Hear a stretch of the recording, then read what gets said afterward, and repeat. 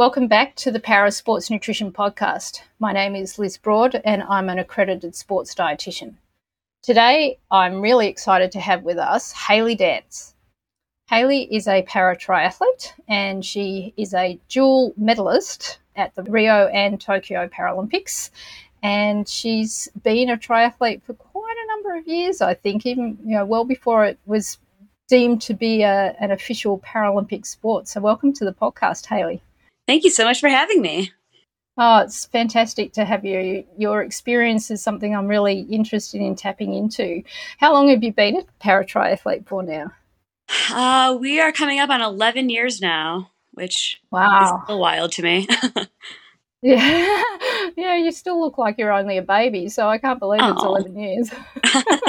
Why, thank you. I know, it's so funny. I feel like I went from being like the rookie to the veteran on the team like overnight, and here we are.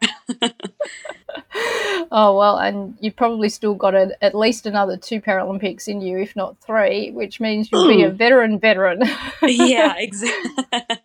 Well, we're taking it 4 years at a time, but yeah, in theory, in triathlon, you can go a long time. So, yeah. Yeah, awesome.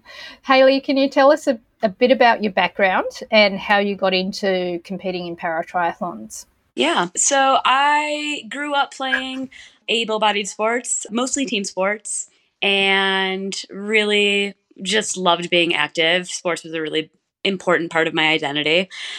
And then when I was 12, I was diagnosed with osteosarcoma, which is a form of bone cancer, in my left leg, right below my knee. And so I went through a lot of chemotherapy and surgeries to reconstruct my leg. And that put my cancer into remission, and it stayed there for the last, what are we going on now, like 15 years?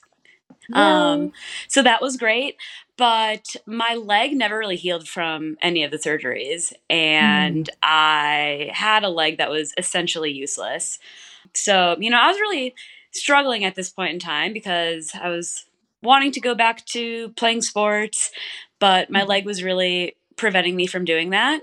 So, I had a few more surgeries over the course of a couple of years.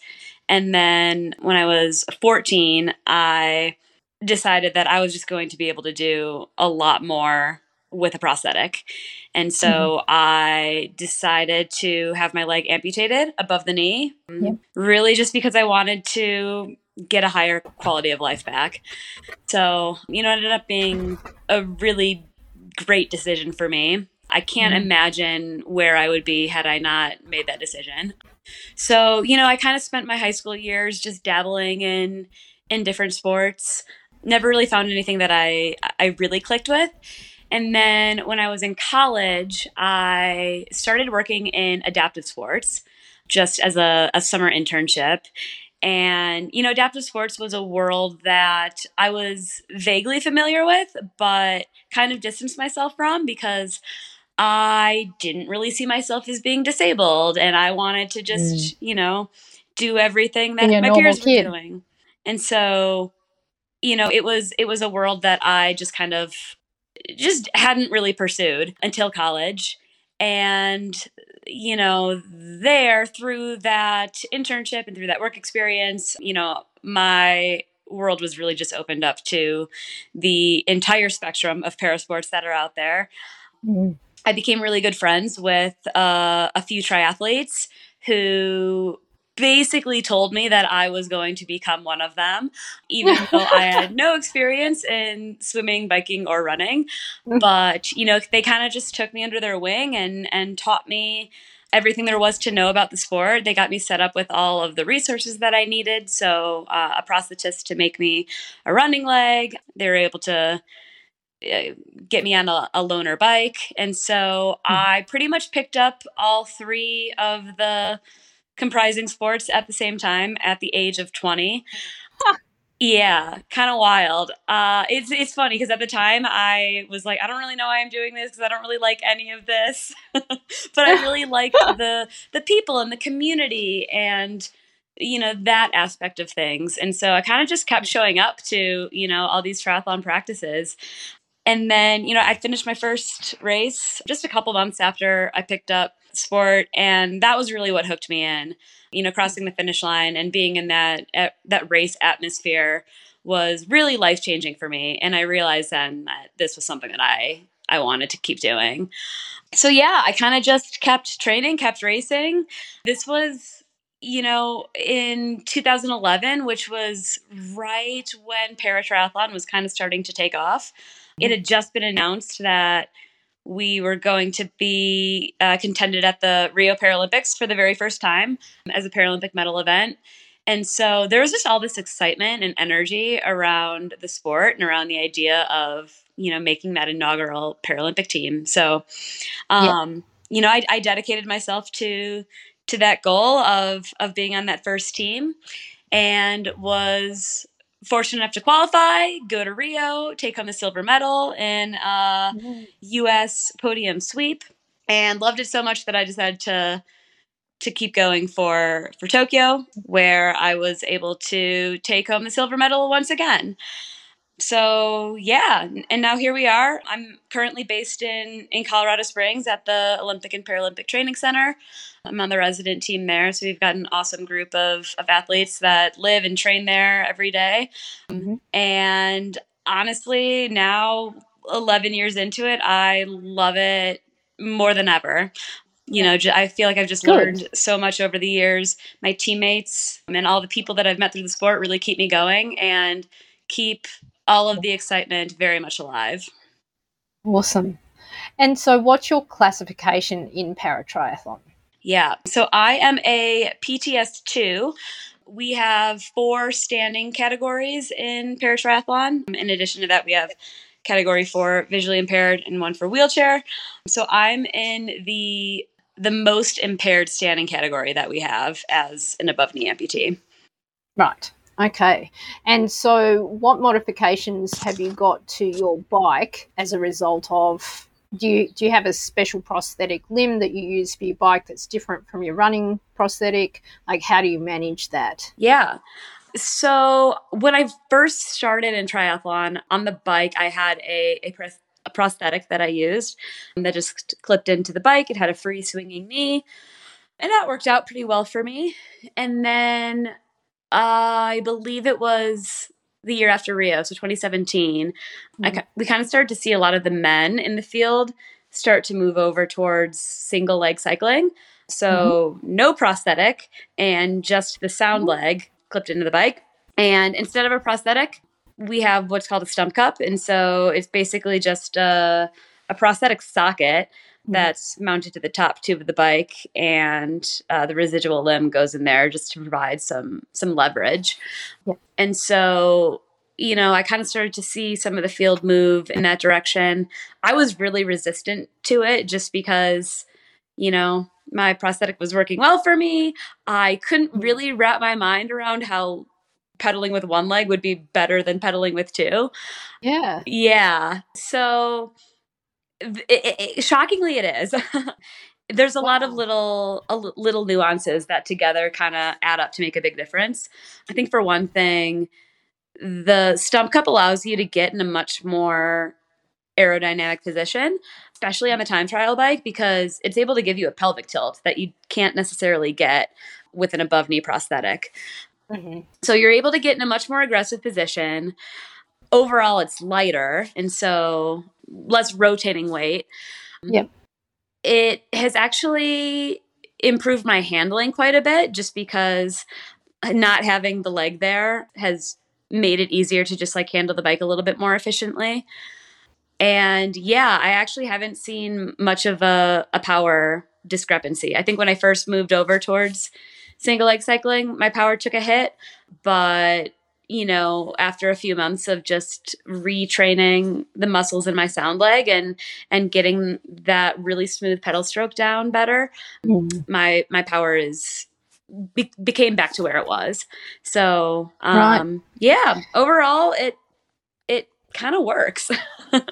Awesome. And so do you think if the courses, so in a paratriathlon, you tend not to have really hilly courses. Am I correct in saying that? They tend to be a little flatter. Do you think a really hilly course would make a difference with that? Yeah. So actually, thank you for saying that, because that's another thing I forgot to mention.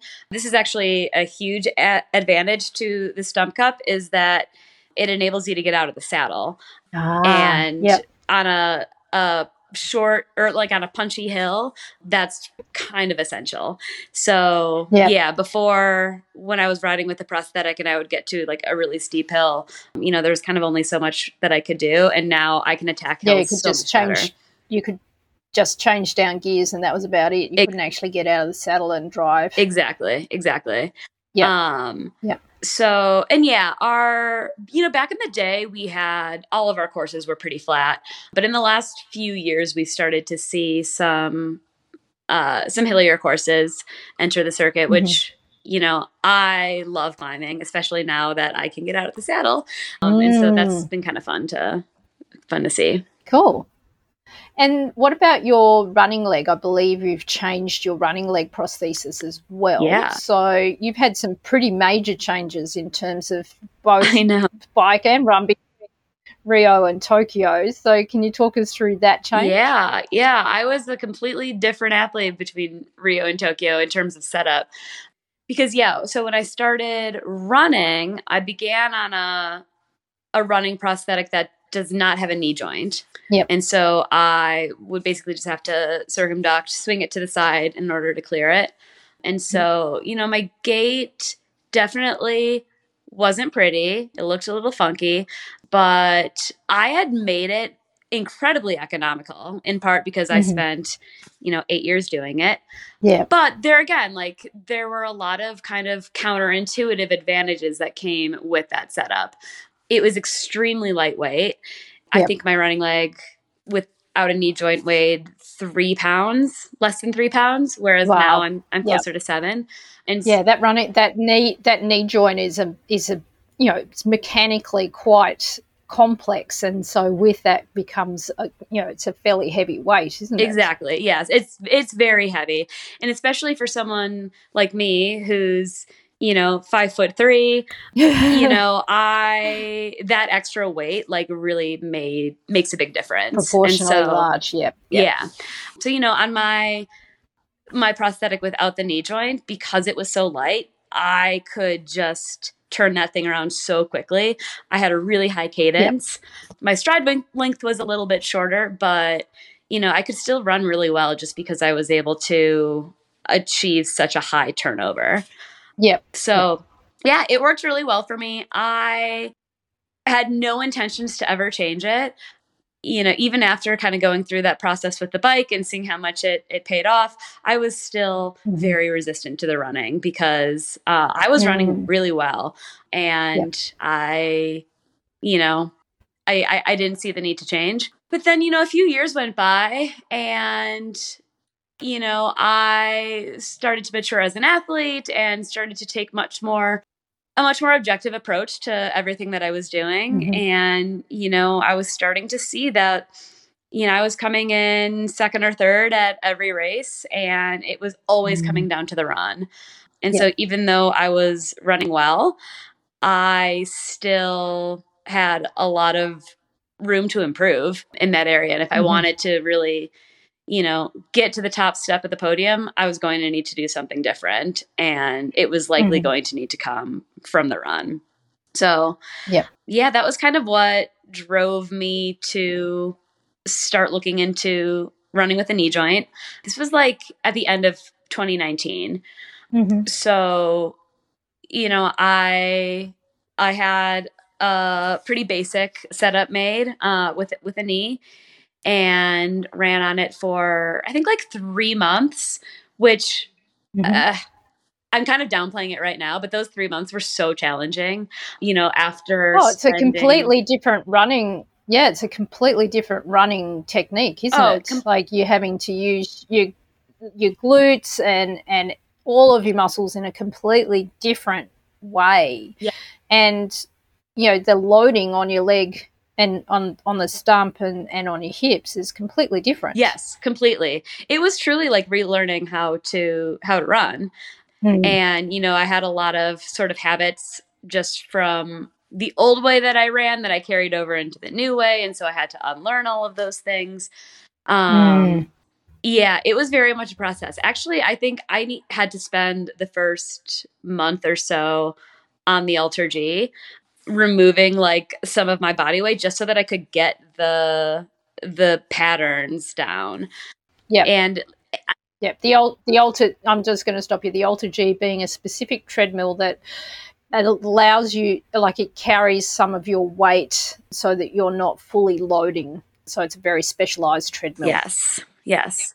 Yep. Because that was another big thing, was just like learning how to trust the knee. You know, I fell so many times when I was starting that until I had that kind of like neuromuscular pattern down, I wasn't super comfortable just, running outside with it. So after spending a couple months on that, I knew I needed to make a decision about what I was going to do, because at this point I'm about 9 months out from Tokyo, back when we thought that Tokyo was going to happen in 2020. And so, I didn't want the decision to be an emotional one. I wanted it to be very data driven. And so I got into the lab at the Olympic and Paralympic Training Center and did some lactate testing on both setups, both the knee and the no knee. And it was actually really interesting going through that process, because we found that the two were pretty similar. I think that everyone was expecting the knee to be so much more efficient. Hugely different. Yep. Because just looking at me running with the knee, like, my gait looks so much better. But, I think there's something to be said for all the years that I had spent on the other setup. Definitely something to be said for the weight of it. So, we didn't see a huge difference in my lactate levels and my running economy between the two. However, we did see that the knee was slightly more economical, more efficient. And at this level in sport, like, all I need is slight, all I need is the smallest margin that I can get a little bit of a gain. And so, even though it wasn't the giant number that anyone was expecting, it was enough for me to say, all right, let's go this route. So I fully committed to the knee, and it's definitely continued to be a process. I think adding the layer of the knee in there, it just creates so much more nuance in the setup. And if you change like one little thing in the knee, it's going to alter, everything else along the chain. And so getting it dialed in perfectly is just a really long and tedious endeavor. Were you glad you had the extra 12 months in the end for Tokyo? I'm so glad. I honestly, looking back, I'm like, I don't know what I would have done, because in August of 2020, I was nowhere near ready. So yes, I was very grateful for the extra year. But even still, like, I kind of continued tinkering for many months, and then I just got to a point where I was like, okay, like, I need to be done. I need to just focus on training, on building fitness. And, this isn't perfect, but it's close enough. And so this is something I can work with. So that got me through Tokyo. And now that, we are in a new shortened quad, have a little bit more time to play around, I'm actually kind of back into optimization mode, just getting that setup dialed in perfectly, with the goal being that I can get that all figured out by the end of this year, so that, beginning in 23, I can just, have full confidence in the biomechanical aspect of things, and I can really just focus on the actual training. Fitness. Yeah. And the technology in prosthetics has changed enormously since you first started having a prosthetic limb at age 14.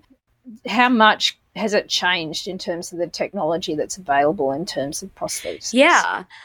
I think on my walking leg, I actually came in, my very first prosthesis was, one of these smart legs that, all right. is still around today, but it was like the very first generation of it. I'm now several generations later, and yeah, it's certainly improved. Just in the little things of like hiking downhill. I noticed that the knee is just much more dynamic than it used to be.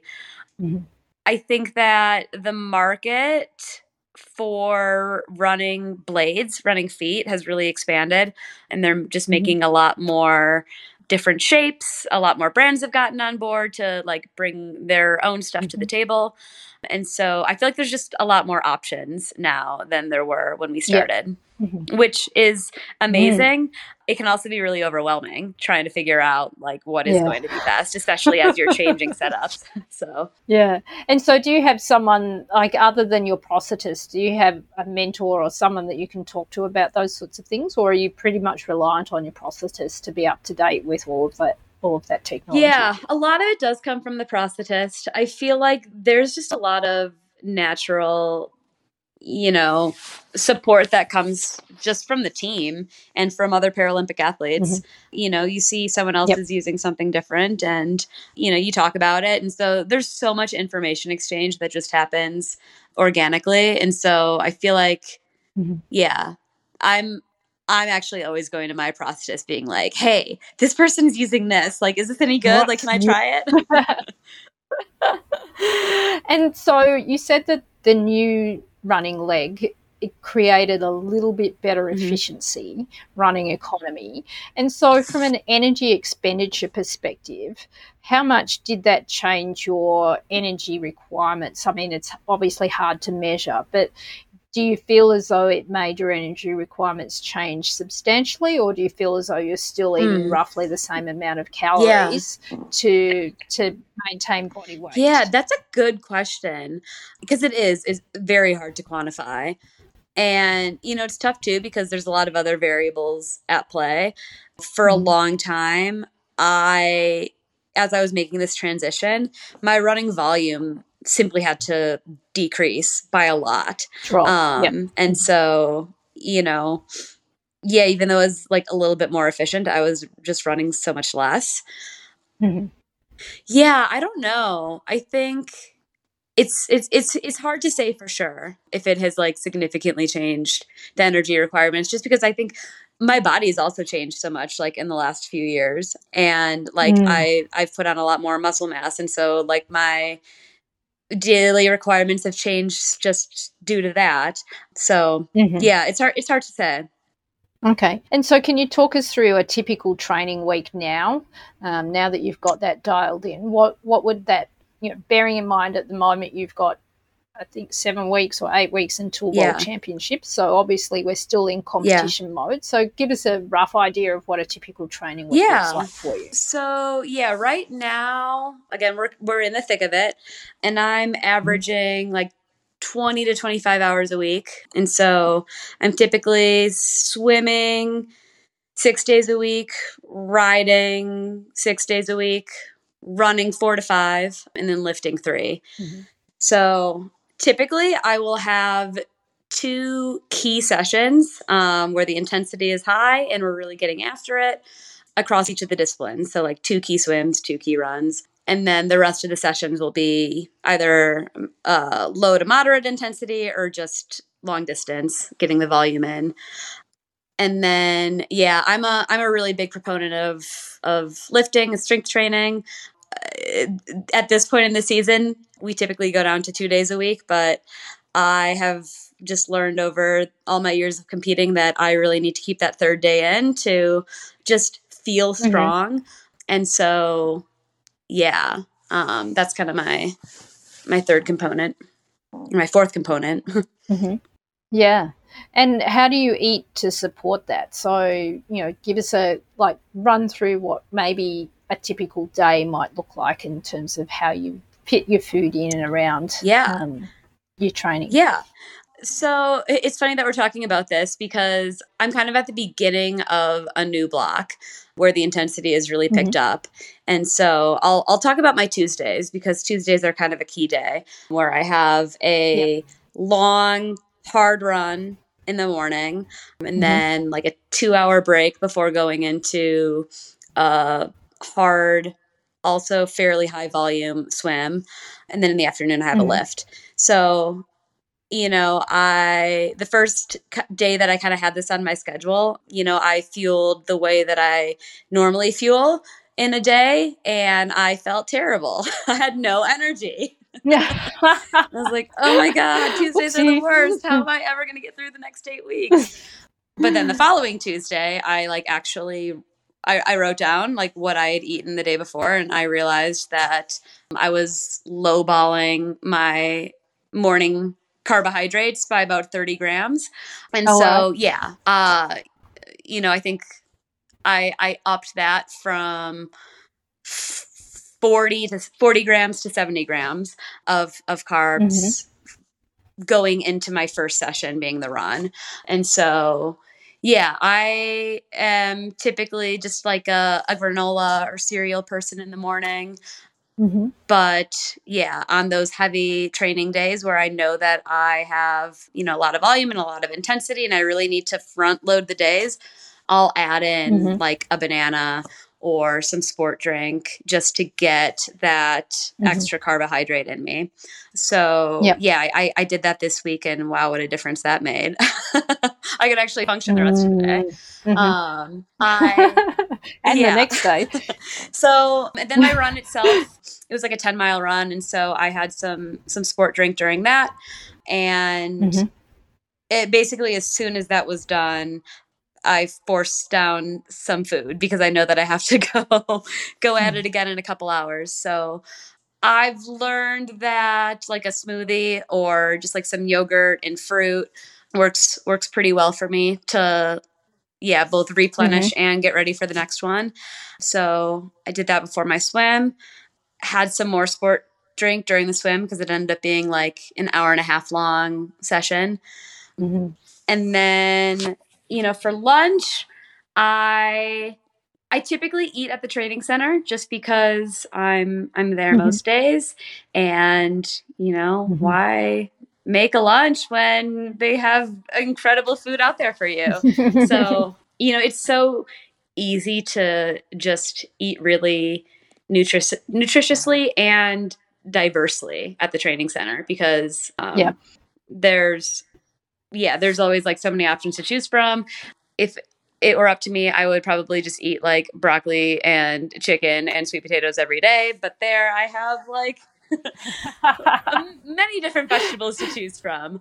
But I keep it pretty simple. And like, I like my vegetables. I have my source of carbohydrates and my source of protein.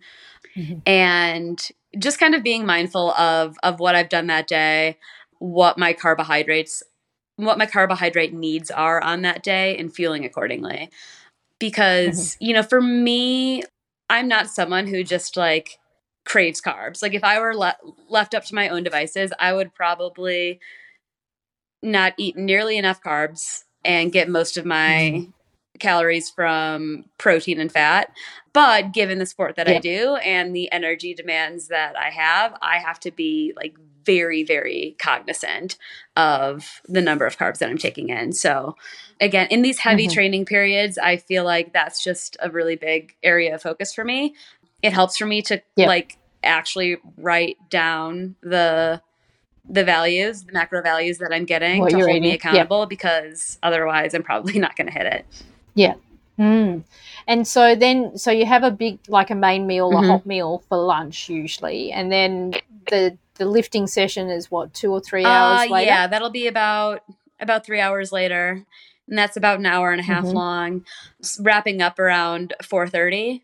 And so I usually end up having like either a sports med appointment or a phone call right after that. And so I'll bring a little bit of protein with me just to replenish after the lift and get me through to dinner time.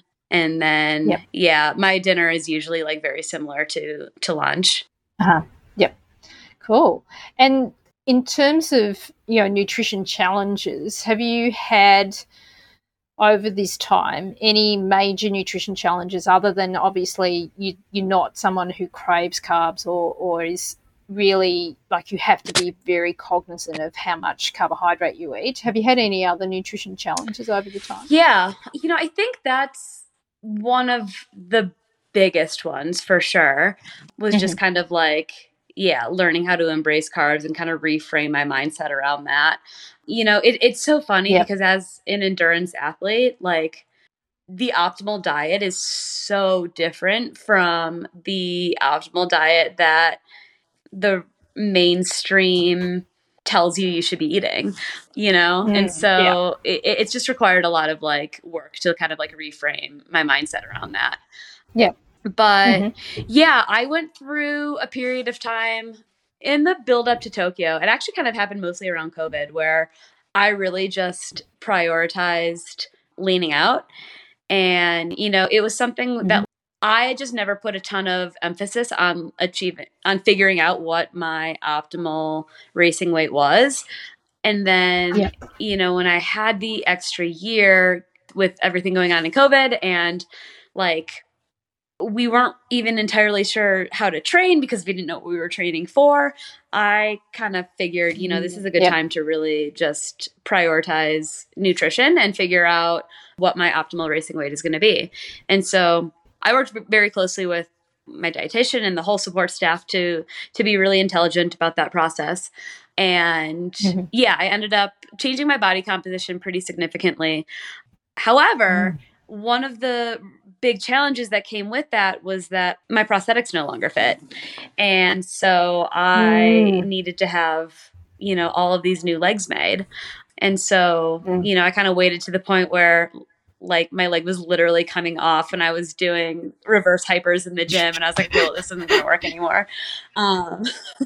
But I'm going to cause myself an injury soon. Exactly. But then even after that occurred, I had to go through, I think, another 1 or 2 iterations of it. And then, I think I ended up having a prosthetic made when I was at my very leanest right before Tokyo. And then a few months after Tokyo, when, I kind of got off the super strict wagon and was just having a little bit more fun, all of a sudden my leg was too tight. Didn't fit anymore. And so it is kind of this constant battle. And, it's something that, like, again, I just have to be intelligent about. I think normally manipulating body composition,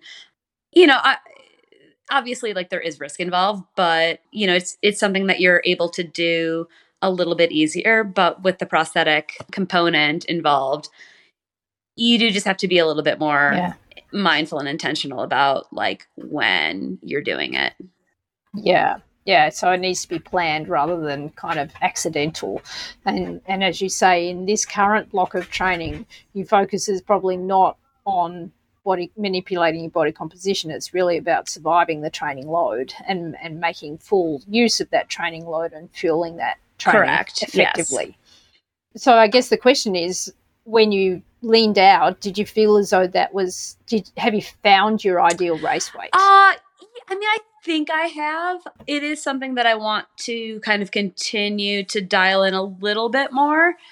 I think that's like part of being an athlete. Like you can get to a really good spot, but then I think you're always wondering, like, but could it have been better? Is there anything different? And so, I think going into Tokyo, like, I got to a point where things were really good. I was performing well, and we didn't want to take any more risk. I think there was too much going well to push the envelope any further. And so, we backed off. I maybe could have gone a little bit further, but at the time, it just didn't feel like a risk that was worth taking. Yeah. Did you feel as though it changed your swimming in any way by being a little bit leaner? I don't know. Like, my swimming certainly improved. I don't know if it was if it was from the body composition or just from, everything else. I noticed it a lot on the bike. My power to weight ratio went up significantly. So especially like on climbs, I became a very strong climber, which was not something that I could have said before. And, I think in general, I think it allowed me to function better in heat.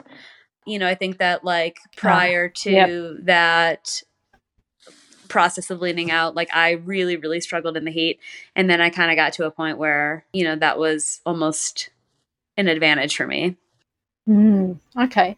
And the process that you went through to lean out, how much did you have to adjust your calories by, roughly? Like, was it a substantial amount, or was it just a small percentage that you adjusted? It was pretty not substantial. I worked with Sally Bauman on this, and we did know that we had a pretty long period of time to work with, and she and my coach were both very adamant that we protect the training that I was doing, and so I was only going for like a couple 100-calorie deficit every day, and it took about a year, and that was the goal. The goal was for it to be a very, very slow, long process. And so it was cool because I actually never really felt like I was depriving myself. I never felt like my training suffered because of it. And so, I'm glad that we were able to be so intelligent about it, and that everyone on my support team was involved in the process, and was making sure that like my performance was paramount. And I wish so many more athletes would take that approach, because usually when athletes go, I'm going to lose weight, they lose it too quickly, they cut back by too much, and they compromise their training and also their immune system and their health. And obviously that was at a period of time when COVID was rampant, and health and well-being can suffer quite substantially. And so if you can protect the number of training days and the effectiveness of each of those training sessions, then you've got a win-win sort of scenario. So it sounds like you've done a great job with that. Yeah. So do you have any specific recommendations for athletes, someone who's starting to get into paratriathlon, or maybe still hasn't found their sport? Any recommendations that you'd have for para athletes? Yeah. I think the most important thing is just finding your community. Especially if you haven't gotten into sport, if you haven't figured out, the one that really clicks for you, just getting involved in adaptive sports at the local level, finding a club near you that, has a bunch of different sports that you can try, but that more importantly has a community of people, because so much learning does happen just through talking with other athletes and seeing people who look like you doing things that you might not have known were possible. And, I think that goes for, athletes with more experience as well, finding people to train with, groups to do activities with. I think that's kind of, I'm a very, very social person, but for me personally, like that's been the key to my longevity in this sport. There's no way that I would still be doing this if I didn't have a group of people that I was working out with every single day, who motivate me on the hard days and who I can kind of pick up when they're feeling down. I think it just provides a level of purpose and a sense of meaning that, sometimes pursuing sport can feel really selfish, but I think when you have a team of people around you and you're a part of something bigger than yourself, it feels much bigger. Yeah, awesome.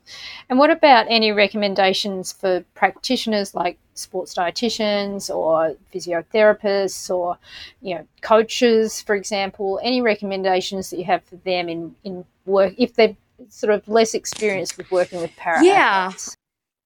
I think maybe just like having a little bit of humility and being willing to really just learn from the athletes, because the para experience is a really different one. And I think that athletes know their bodies really, really well. And there's a lot that can be learned from, just listening to the athlete and listening to their life experience. And, I think there's a balance there, because I think sometimes, we athletes can be convinced that there's certain things that like we just can't do. And it takes an outside perspective and, kind of a fresh perspective for us to realize like, oh, we actually can do things a little differently. And so I guess like going into work with a para athlete with a really collaborative approach, of like, Yeah. yeah, knowing that you have a lot to learn from the athlete, but, also being willing to maybe push them a little bit and challenge their own expectations of themselves when appropriate. Yeah. Yeah. And I think what I find interesting with your journey is that those changes in your prosthetic limbs, like the logical brain kind of goes, oh, surely that must be better, like because you're particularly with your running leg, the just watching you run, it looked, and I hate to say this, it looked more normal when you had the knee, and it looked painful when you had your original limb. And I think the expectation is that the change is going to be drastic. But the reality was that the change was very subtle, and it took a long time to learn and to retrain all of the muscles. And so there needs to be enough time and enough mental space for you to be able to do that in a really safe, comfortable sort of environment. Would you say? Absolutely. And I love what you said about the mental space, because I think that's almost even more important. That process was so mentally draining and emotionally taxing. And so, I think making a transition that big, you have to have both, the physical and the emotional bandwidth. Yeah, absolutely. Wow, fantastic! You've done you've had such an incredible journey, and it's still continuing. I mean, we've still got World Championships coming up, and obviously the target is Paris in a couple more years. So I'm really excited to see for you where that heads to, and I'm really appreciative of the fact that you've been willing to share your story with us. But we're never going to let you go without asking you what your favorite food is. Oh man, my favorite food. Okay. Well, so in general, I feel like I gravitate towards Asian cuisine. So like sushi's definitely up there for me, or any kind of like, curry or a noodle bowl. Okay. Yeah. So you didn't get to explore that perhaps as much as you would have wanted to in Tokyo, unfortunately. No, I know. We did order sushi one night. We Uber Eats. I don't know the past tense of that, but we brought in Uber Eats of a bunch of sushi, and it was epic. Fantastic. Well, Hayley, I wish you all the very best for your ongoing journey, and super excited to sort of see how it evolves moving forward. And well done to you for having the patience and the fortitude to experiment. Oh gosh, thank you so much. Really enjoyed talking to you. Oh, it's been fantastic having you on the podcast. Thank you. I think Hayley's a great example of an athlete who is a student of her sport and has had to take some time to get to a point where she's been willing to look at making some changes to improve her ability to perform and also reduce her risk of injury, and has done so in a really planned manner with a lot of feedback and a lot of people involved. And so the decisions that have been made have been with a lot of objective information rather than it just being subjective. I hope you've enjoyed this podcast. If you have any feedback, please leave it on our website, and please feel free to share with your friends and family. And I hope you will join us next time when we talk to Bobby Kelly, who is a guide for Mel Perrine, who is a vision impaired athlete who we interviewed a couple of episodes ago.